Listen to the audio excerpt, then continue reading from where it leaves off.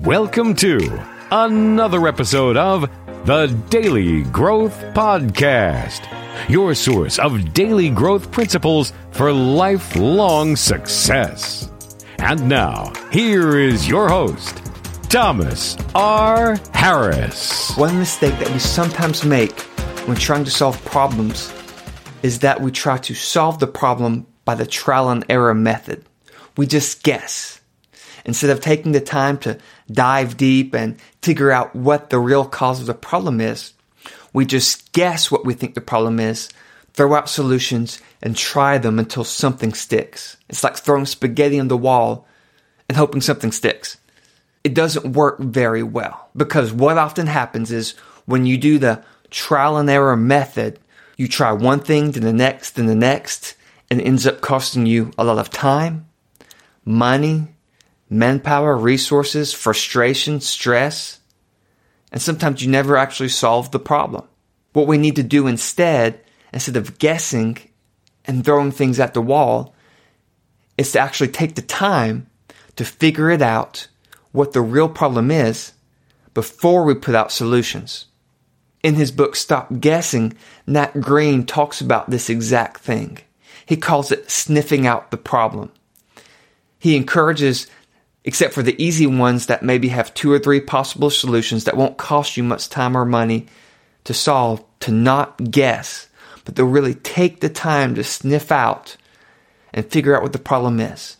What sometimes happens in businesses is that when there's a problem, people will sit in the boardroom, guess what the problem is, maybe vote on it, then vote on whatever solution they want to try next, and that's just doing trial and error. That's just guessing. In fact, Nat Green says that we should never brainstorm when trying to figure out what the problem is. That brainstorm's for creativity, not for figuring out the problem. Because in the brainstorm session, you may not actually guess what the problem is. In fact, he gave an example of a factory that had a machine that was ripping up the plastic when it got to a certain speed. And the people couldn't figure it out, and they had him come in to try to figure it out. How they ended up figuring it out was that a maintenance person or technician took apart the machine, turned the machine to that high speed where it started ripping, and then watched. And then he saw this little screw at that speed start shaking, and this little screw that came loose would pop out and rip up the plastic. Now, no amount of brainstorming would have figured out that it was a screw coming out to rip it up.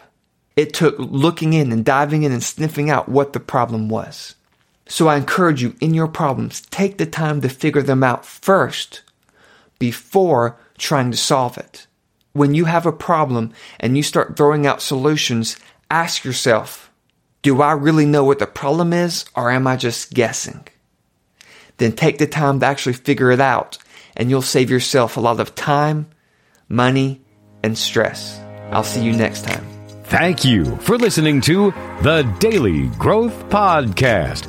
For show notes, including links to everything discussed on this episode, visit thedailygrowthpodcast.com.